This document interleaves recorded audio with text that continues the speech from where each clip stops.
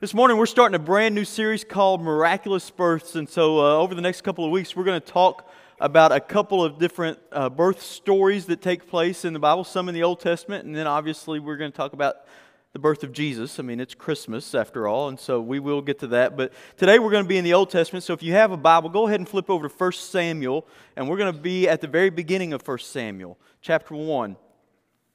On December the 1st, 1863, Henry Wadsworth Longfellow sat down to a quiet dinner with his children in his home near Cambridge, Massachusetts. Henry had been widowed in a tragic accident 2 years prior to this, where his wife's dress caught on fire. He woke from a nap to her screams, and he rushed to her and tried to put out the flames, first with a rug and then with his own body, but it was just too late. She died from severe burns the next day. Henry's facial burns were so bad that he was unable to attend his wife's own funeral, and then he later grew a beard to hide the scars from the burns. And then he was just so grief-stricken that he was really just kind of a recluse because he was so worried that he'd be put into an insane asylum because of his grief. Earlier that spring in 1863, his oldest son Charlie had enlisted as a private with the 1st Massachusetts Artillery. He had advanced quickly to the rank of second lieutenant. And so far he had survived, but on this night in early December, a telegram came in. Charlie had been severely wounded 4 days earlier in a battle. A bullet had traveled across his back and narrowly missed his spine, and he was being transferred to Washington, D.C. Immediately, Henry and his youngest son boarded a train, and they went to Washington, D.C., and they arrived there on December the 3rd to visit Charlie. Charlie would arrive a couple of days later and would be rushed immediately into surgery, and surgeons would work on him for hours, and the report was not good. In fact, the surgeons told Henry Longfellow that his son would most likely be paralyzed, that he would never walk again. Later, the prognosis got a little bit better, but they said, it's still going to be a long recovery. You're looking at 6 months to a year before there's any sort of semblance of normalcy. And that was the situation that Henry Longfellow found himself in on Christmas Day in 1863. A 57-year-old widower stricken with grief, the father of 6 children, the oldest whom could be paralyzed for the rest of his life. And as his country fought a war against itself, he heard Christmas bells ring and he heard carolers sing, "Peace on earth." And he thought about how all the injustice and the violence and the suffering around the world that was taking place around the world around him seemed to mock that idea. And so he sat down and he wrote this poem. He penned, "I heard the bells on Christmas Day, their old familiar carols play, and wild and sweet the words repeat of peace on earth, goodwill to men. Then from each black accursed mouth the cannon thundered in the south, and with the sound the carols drowned of peace on earth, goodwill to men. And in despair I bowed my head. There is no peace on earth, I said, for hate is strong and mocks the song of peace on earth, goodwill to men."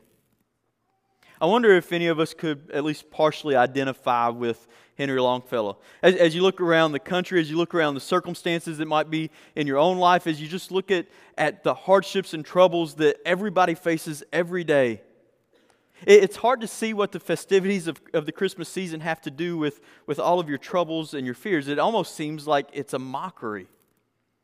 For many people, the goal this Christmas season will be simply just to survive it, just to get through another Christmas season.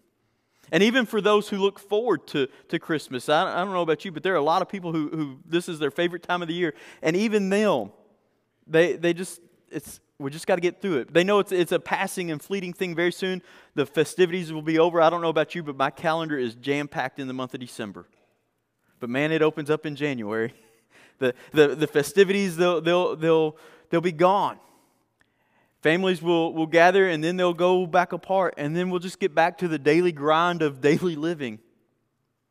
And the Bible is not oblivious to our troubles. It's not oblivious to the heartache that we have in our lives. In fact, the Bible is refreshingly honest about them.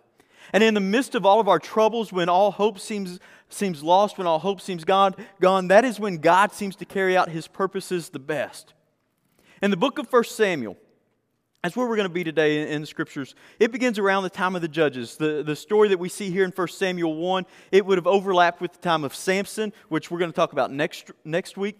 And this period of time is when Israel was living more or less contently under Philistine oppression.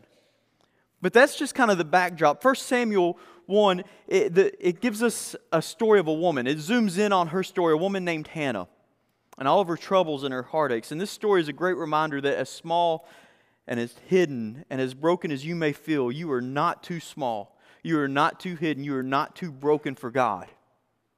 And we all come with troubles this morning. Everybody has troubles. Everybody has heartaches. Everybody has circumstances that they wish that they could change. So let's look at those in light of what God's Word has to say. So if you got your Bibles, turn 1 Samuel chapter 1. We're going to start at the very first verse. We're going to read the first 8 verses to start with. It says this: There was a certain man from Ramathaim, a Zuphite, from the hill country of Ephraim, whose name was Elkanah, son of Jeraham, the son of Elihu, the son of Tohu, the son of Zuph, and Ephraimite. I'm glad those names aren't repeated, okay? Elkanah had 2 wives, one called Hannah and the other Peninnah. Peninnah had children, but Hannah had none. Year after year, this man went up from his town to worship and to sacrifice to the Lord Almighty at Shiloh, where Hophni and Phinehas, the 2 sons of Eli, were the priests of the Lord. Whenever the day came for Elkanah to sacrifice, he would give portions of the meat to his wife Peninnah and to all of her sons and daughters. But to Hannah he gave a double portion because he loved her, and the Lord had closed her womb. Because the Lord had closed Hannah's womb, her rival kept provoking her in order to irritate her. And this went on year after year. Whenever Hannah went up to the house of the Lord, her rival provoked her till she wept and she could not eat. Her husband Elkanah would say to her, Hannah, why are you weeping? Why don't you eat? Why are you downhearted? Don't I mean more to you than 10 sons? Now this story begins by focusing in on the family of Elkanah. And we don't know a whole lot about the region that he's from. We really don't know much about the genealogy other than the names that are listed here. But we can gather from this that he comes from a pretty respected family.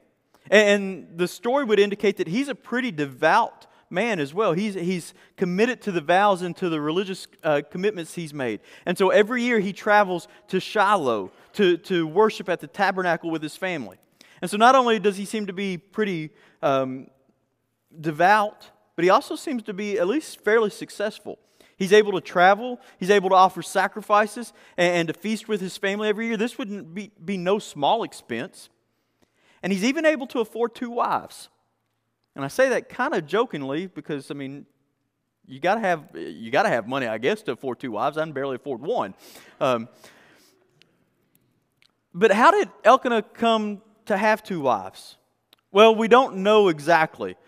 But another way to understand verse 2 might be this, to say that he had 2 wives. The first was called Hannah, and the second was called Peninnah. It's possible that Elkanah had first married Hannah. And then because she was not able to produce children, he married Peninnah.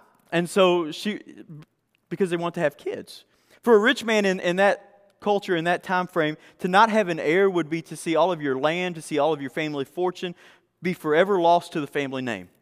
Clearly in verse 1, Elkanah had inherited a rich legacy. He's well-to-do, and he wants to see that passed on from generation to generation to generation. And so as the years go on and Hannah's not able to provide any children, she's not able to have children, that they begin to despair. And so Elkanah took on a second wife.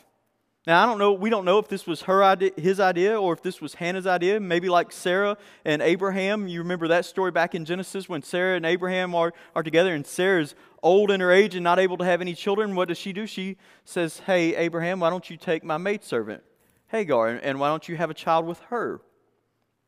We don't know whose idea it was. But for Hannah, this would have been a source of deep sorrow and shame.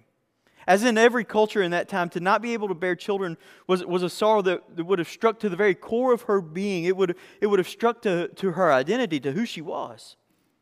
And even though polygamy might have been a culturally accepted practice, it was never God's plan. Okay, it was never God's plan. There are a lot of things that become culturally accepted that are never a part of God's plan. And God's plan for marriage was never multiple wives. God's plan for marriage from the very beginning has always been one man, one wife. And anytime you step outside of that boundary, anytime you step outside of that prescription for marriage, it always wreaks havoc. There's always discontent and there's always conflict that comes from that. And this situation was no different. So Peninnah is able to bear children, and so Elkanah has many heirs now, but Hannah, she doesn't have any children. And just as Hagar would end up despising Sarah, Peninnah begins to do the same to Hannah. And it would all come to a culmination. It would all come to a head during their yearly trip to Shiloh at the family feast, where the family would partake in this sacrifice and celebrate this covenant relationship that they had with the God of Israel.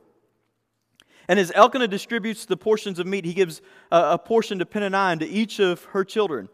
But then he would deliberately give Hannah a double portion because it says he loved her. I think it might have been, too, that he was probably grief-stricken or conscience-stricken because of the role that he played in Hannah's grief. As Peninnah watched this play out, she would irritate Hannah. She would provoke her. She would just let her have it. I imagine that, you get multiple women, and women, I mean this in the least offensive way possible, okay? But when you get multiple women together in small confines, inevitably there's some cattiness that starts to come out and takes place. And I'm just, it's true. You can be mad about it, but it's true. And this situation was probably no different. Can you imagine the conversations that probably happened around the dinner table with Hannah and Peninnah and their kids? It might have gone something like this. Peninnah is getting the meal distributed to her kids and saying, "All right, children, you have all your food." Man, there's just so many of you. It's hard to keep track. Hannah, could you give me a hand, Hannah? Mommy, Miss Hannah doesn't have any kids. Miss Hannah, oh yeah, that's right. Yeah, she doesn't have any children. Does she want children? Well, yeah, she wants children very much. Wouldn't you say so, Hannah? You want kids, right? Don't you wish you had children too? Oh. Doesn't Daddy want Miss Hannah to have kids? Oh, certainly Daddy wants Miss Hannah to have kids. She just keeps disappointing him because she can't have kids. Well, why not? Well, because God won't let her. Well, does God not like Miss Hannah? Well, I don't know. What do you think? Oh, by the way, Hannah, did I tell you I was pregnant again? You think you'll ever get pregnant, Hannah? As a second wife, Peninnah, she was kind of suffering herself an injustice. But the passage is clear that she used God's blessing on her life to provoke and irritate Hannah to tears so that she couldn't even eat. This covenant meal that they would celebrate, it's a cause for a celebration and worship. Instead, it became an annual reminder for Hannah of her barrenness and her sorrow. And Elkanah, well, he wasn't much help. I think he probably meant well, but in verse 8, he finds himself in a spot that I think a lot of husbands find themselves in, just kind of clueless. He wants to solve the problem. So, hey, if I just give you more stuff, right, it'll take care of the problem. If I just give you more and more, and it'll make you happier, right? It'll fulfill the desire that you really want, right? No. Men, how often have we been guilty that we've upset our wives, and so instead of just apologizing or whatever, we think, okay, we'll just give them stuff, right? We'll give them flowers. If that doesn't work, if you do really bad, maybe you have to buy jewelry. Hope you don't do that very often, guys. That's not cheap. But and marriage counseling won't fix that either. Okay, so but Elkanah's he's not much help. Men, sometimes it's better to just sit and be quiet and grieve with your wife. Not try to solve the problem, but just sit and grieve with them. Hannah's situation is desperate. She's desperate. Her body has betrayed her. Her rival Peninnah, she's blessed, and she's using all of that against her. And her husband, he can't do anything about it and only makes things worse. And there just seems to be no way out for her. I wonder if anybody identifies with Hannah in that way. They feel like there's no way out, that everything just keeps piling on, and it just gets worse and worse and worse, and everybody around you seems to be living their best life. And yet at the bottom of all of this is God. And that's where the narrator repeats for us in verses 5 and 6. He says, "The Lord has closed her womb." All of Hannah's troubles, all of them, can be traced to the sovereignty of God. After all, it is the Lord who's closing Hannah's womb. And it's the Lord doing this that has led to this rivalry, to these miserable meals, to Hannah's deep sorrow. And as a worshiper of the Lord, Hannah would have known this. She would have understood this. She would have believed in God's reign over all of the universe, even her life. But what did that mean? Does that mean that God hates Hannah? That God loved Peninnah more than He loved Hannah? Was He out to get her? Had Hannah done something wrong that was causing all of this? Clearly, Hannah's troubles belonged to God. But as we're going to see in just a few moments, far from this being a source of despair, it's this truth that is her best hope. And it's our best hope as well. What this passage highlights is the truth that God is sovereign over everything that happens in our lives, even our troubles, even our heartaches, even our conflicts. And people struggle with this idea because the troubles that we face in this world, let's be honest, this world's not an easy place to live. This place is full of heartache, and the troubles that we face can be horrific. And the Bible doesn't deny any of that. And yet Scripture is also very clear that God can superintend the evils in our lives even while remaining perfectly pure and holy and righteous, and even while people are still responsible for the evil that they commit. It is the fact that God reigns over the evil in this world that assures us that God is able to use even human evil and suffering to accomplish His purposes. Yes, there is horrific evil and suffering in the world, and you don't need me to tell you that. All you got to do is turn the news on.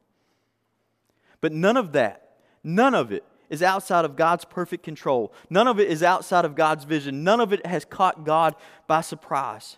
When evil, when loss, when sickness, when disasters happen in our lives, it is not because God has been defeated, that His purposes have been defeated, that He's been railroaded by Satan. No, not at all. Our troubles belong to God. And we need to know this, because if that's true, then the suffering of our lives is not beyond God's ability to redeem. That's great hope for me. That the things that we might suffer in this life, that they are not above God's ability and His power to redeem those things. And a story like Hannah's reminds us that God is not indifferent, that He's not callous to our sufferings. No, God inspired a book like this. And though God reigns over our suffering, God does not rejoice in the suffering of its creation. In this story, God is the only one. He's the only one who saw every single tear that Hannah cried. He's the only one who understood perfectly Hannah's sorrow. You know, in a congregation our size, undoubtedly there are women who are affected by this, who know Hannah's pain firsthand, the pain of childlessness. It affects men too, but it affects women uniquely. And this passage, it recognizes that Hannah, in the midst of her sorrow, had no answers as to why. And oftentimes neither will you. But what this passage makes clear is that it is not wrong for you to grieve.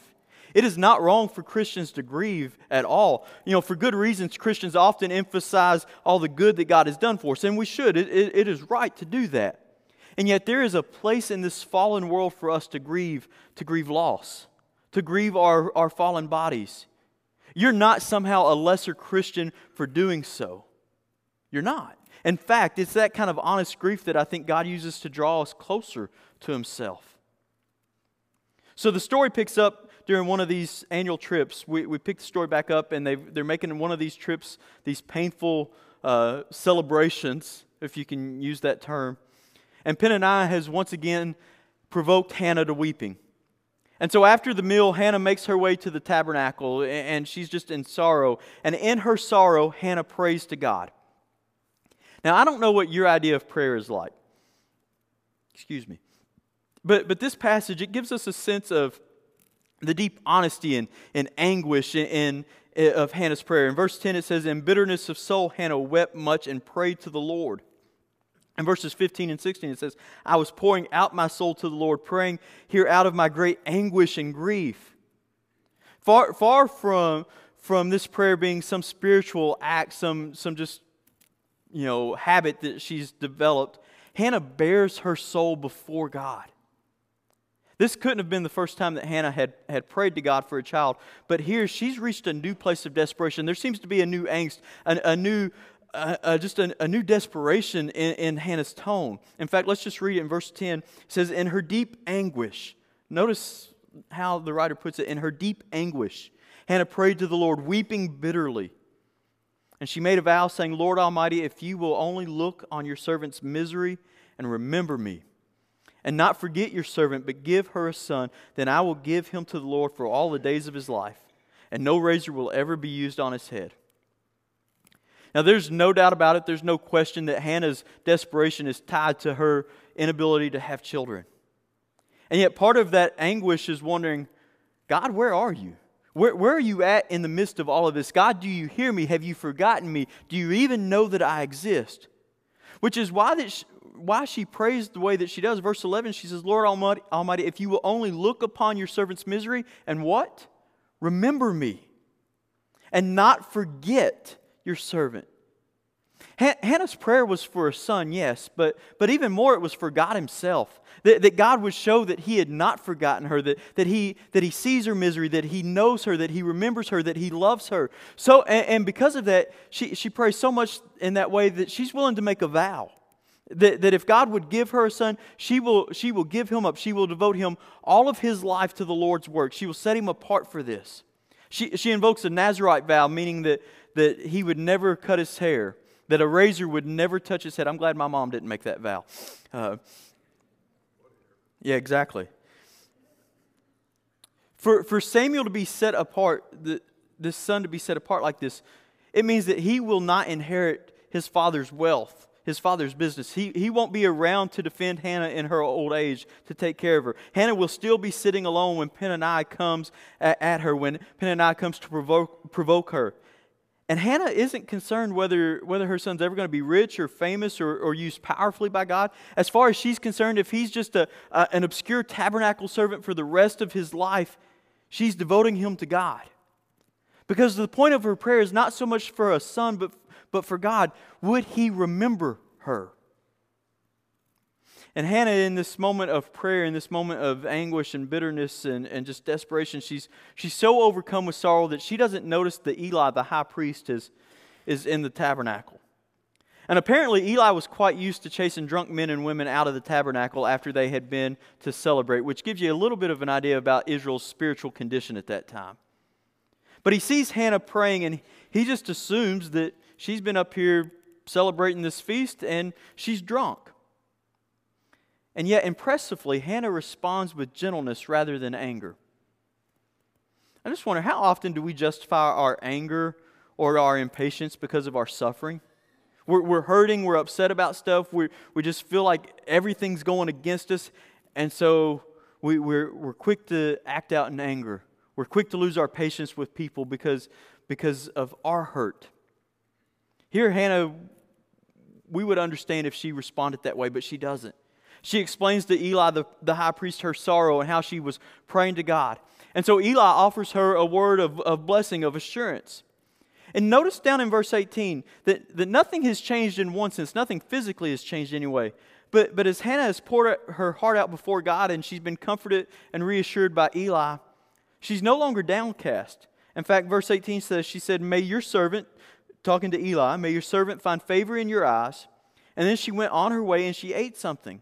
And her face was no longer downcast. There's something life-changing that takes place that goes even beyond our circumstances when we are able to pour our hearts out before God. When we come to God in those tender and raw and honest moments, there's something that is just life-changing that takes place there.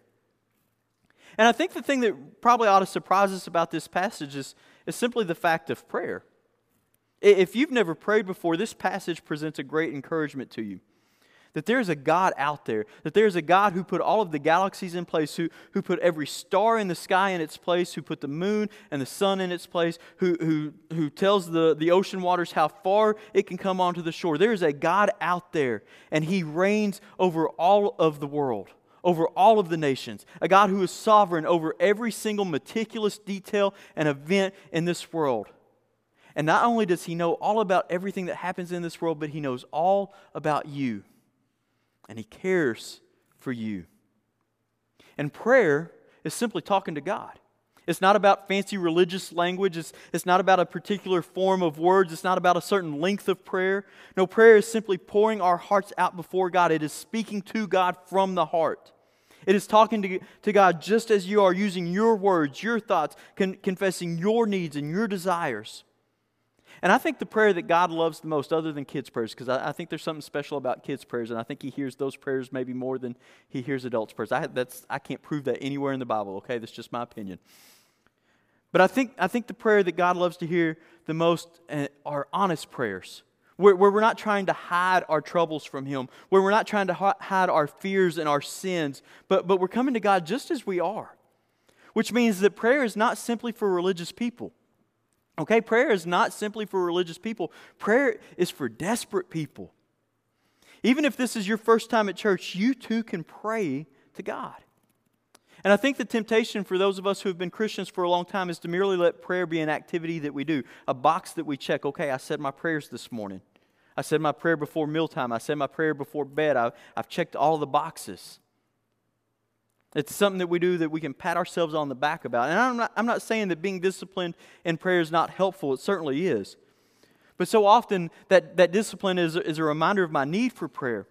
But just because it's planned doesn't mean that it's from the heart.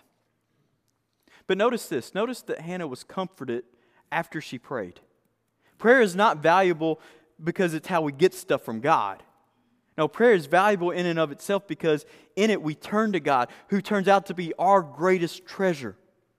We go through our days and our troubles, and we're surrounded by troubles, and these troubles, they challenge our faith in God. I mean, I don't know about you, but there have been moments in my life where really I would call them faith crisis, where something terrible, tragic has happened, and the question is, God, where are you? God, do you really love me? God, if you love me, how could you let this happen? Is the gospel even still true for me because of this? Does God care about my suffering? Has God forgotten me? And these doubts, perhaps even more than our circumstances, can produce deep bitterness and hopelessness. But when we dare to pray, even in the act of prayer, we are acting out in faith. We are acting out our faith. We are rejecting those lies that Satan whispers to us. We're aligning ourselves to the truth that is out there, that there is a God out there who loves us, who cares about us, who knows us by name. And He has not abandoned us. And instead, He can redeem our suffering. Hannah cries out to God. And then she walks away comforted because in that prayer she realized, this is what I really believe. That God hasn't abandoned me. That God still cares for me. My sorrows may last through the night, but joy comes with the morning. The very act of prayer itself is a gift from God. The God who is sovereign over all of your troubles, who has allowed all of them into your life in order that you might turn to Him in prayer. In order that you might no longer think that you're self-sufficient, but that you would depend wholeheartedly on Him. We often say something that I think is very foolish. We usually say it as a comfort, meaning well. We intend it to encourage somebody, but we say something like, God will never give you more than you can handle. You've probably heard that before. You maybe even said it, but you've certainly probably heard it or heard it said to somebody. And it's a nice sentiment. It is a nice sentiment. But there is not a single shred of truth in that statement. There's not a single shred of truth in that statement, because if that statement were true, that God would never give us anything more than we can handle, we wouldn't need God. We would be completely self-sufficient, completely dependent on ourselves. The reality is that most of the troubles and circumstances that we face in our life are things that we shouldn't handle on our own, that we were not meant to carry on our own. Instead, we were designed to bring those and turn those over to God, because it is more than we can handle. But it's not more than He can handle. And even though Hannah's comforted by prayer, the story doesn't end there. And I think that's a good thing, because if the story ends here, we're left with Hannah just being inwardly comforted in the midst of her trouble. And that would be an incomplete picture of the salvation that God brings. Because the salvation that God brings isn't one where we just find inner peace, that we find some inner calmness and we feel good about ourselves. It's not so that we can attain some inner higher knowledge or consciousness. No, we serve a God who acts in time and in space and in reality on behalf of those who cry out to Him. And just as God remembered Noah, and just as God had remembered His covenant with Abraham and Isaac and Jacob, God now remembers Hannah. And it's not that God has a bad memory, okay? It's not that His memory's faulty. This is just language that indicates that God is about to work out His unfolding purpose. God likes to use the unlikely, the impossible, because this is how God gets the most glory. And God opens up Hannah's womb, and she conceives and she gives birth to a child. Can you imagine Hannah's joy in that moment when she finally gives birth to a son? You remember back in Genesis when Sarah gives birth to a son, it says that she laughed. And I bet Hannah laughed too. And in the midst of her joy, she's not forgotten how this happens. She names her son Samuel, a reminder that this is a gift from the Lord. And now the time has come to go back to Shiloh for the annual sacrifice, for the annual feast. And finally, the moment's here. Here's the chance for Hannah to go and to not be alone. Here's her chance to shut Peninnah up once and for good, to be vindicated, to have her shame removed. But she decides not to go this time. Why not? Well, we see the answer down in verse 21. She's not forgotten her vow. This is what verse 21 says. When her husband Elkanah went up with all of his family to offer the annual sacrifice to the Lord and to fulfill his vow, Hannah did not go. She said to her husband, "After the boy is weaned, I will take him and I will present him before the Lord, and he will live there always." She knows that Samuel does not belong to her. Her son does not exist to vindicate her own pride. He doesn't exist to boost her own self-esteem. No, he belongs to God. And the next time that she's going to return to Shiloh, it will be to devote her son Samuel to the Lord forever. And amazingly, and I say amazingly because Elkanah gets it right here, he's supportive. He goes along with it. And I can't imagine that they would have been willing to do this had they not gone through everything else that they had already gone through. The troubles that they had gone through had led them to a point where they were strong enough in their faith to be able to carry through with this commitment, this vow that they had made. And yet, in God's strange and wise providence, He brought them through all of those sorrows and joys so that they might serve Him in that way. And I just want to point that out to you as encouragement to you, that whatever sorrows and trials and circumstances that you might be going through right now, God may be using those to bring you to a point where you're going to be able to serve Him because of those. That you're going to be able to look back on situations and maybe a season of life and say, I would never want to go through that again. I would never want my family, I would never want my kids to go through that. I wouldn't even want my worst enemy to go through that. But because of what I've gone through, my faith is at a point where I can serve God in this way because of it. And so Hannah is to that point. Hannah could have hidden her vow from Elkanah. Nobody heard her pray. Nobody heard her make a vow to God. Eli thought she was drunk. And God had finally given her a son, and all her life she had prayed for a son. Nobody in this room would have batted an eye if she had said, "You know what, I'm not going to keep my vow. I'm going to keep my son." Nobody would have questioned that, would they? And yet, to our astonishment, we don't get any sense of reluctance from Hannah. Just the opposite. In fact, she plans to care for Samuel not until he's a teenager, not until he's 8, 9, 10 years old, but until he's weaned. And in that culture, a child was weaned at the age of 2 or 3. We might have thought that the whole weaning thing would be a delay tactic, but we see in verse 24 it says, "After he was weaned, she took the boy with her, young as he was, to the house of the Lord at Shiloh." In other words, when Samuel was ready, she doesn't wait until the next annual family trip. She takes him immediately. As soon as he is old enough, she is resolved to go. She's not waiting any longer to fulfill the vow that she's made. She's not bringing a 3-year-old bull, but she's literally bringing 3 bulls with her and all of the other ingredients for a sacrificial feast. In other words, this was a rich sacrifice of thanksgiving. Hannah is not doing this begrudgingly. And yet all of those sacrifices, the stuff that she takes with her to sacrifice, it pales in comparison of giving and her giving of Samuel. This is the child that she has asked for, that she has prayed for so long for, that she's been so desperate to have. And now the Lord has granted that and has given her this son. And she's going to in turn give him to the Lord, to devote him for his entire life to serve the Lord. And so Elkanah and Hannah, they're going to make this trip, and soon they're going to go back home. And Samuel, he's going to remain there in Shiloh, ministering before the Lord under the priest of Eli. And though at this point no one could have predicted what would happen, no one could foresee what kind of man Samuel was going to grow into. Nobody could know that Samuel was going to grow up to be a mighty leader, the last judge of Israel, he would be the one who would usher in the greatest king of Israel that they had ever known. Nobody could have predicted that. But it all happened because of one woman's faithfulness. So what's the point of this story? You're probably asking that right now. What's the point? Is it simply that if we pray hard enough that God will give us whatever we want? No. Hannah's response clearly shows that in the end, Samuel was not the point of her joy.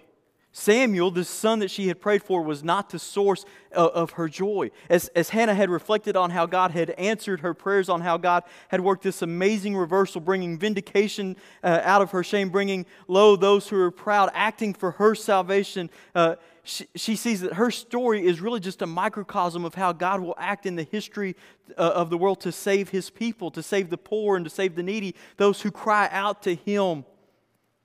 In other words, Hannah's story is simply pointing us to the Father. You can read all about it in chapter 2 in Hannah's prayer, why Hannah was able to do what she did, but only because in all that took place, Hannah came to be in awe of the God who loves her and the God that would ultimately bring about her full salvation. In the end, her joy was not Samuel. Her joy was in the Lord.